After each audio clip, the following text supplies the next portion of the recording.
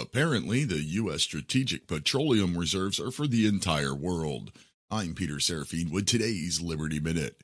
Over the past year, the Biden administration has released nearly half of the nation's Strategic Petroleum Reserve, supposedly to help gas prices in the United States.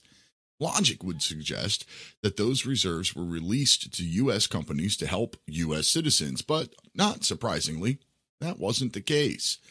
The American reserves were released, and at least some of it was offered on an international auction.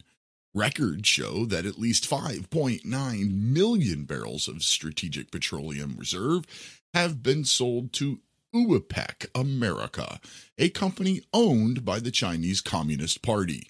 So while you are still paying $4.50 a gallon to gas up your car, our Strategic Petroleum Reserve is being sold to a foreign government that hates you.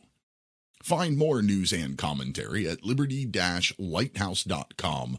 Until tomorrow, Si vis pacem, parabellum.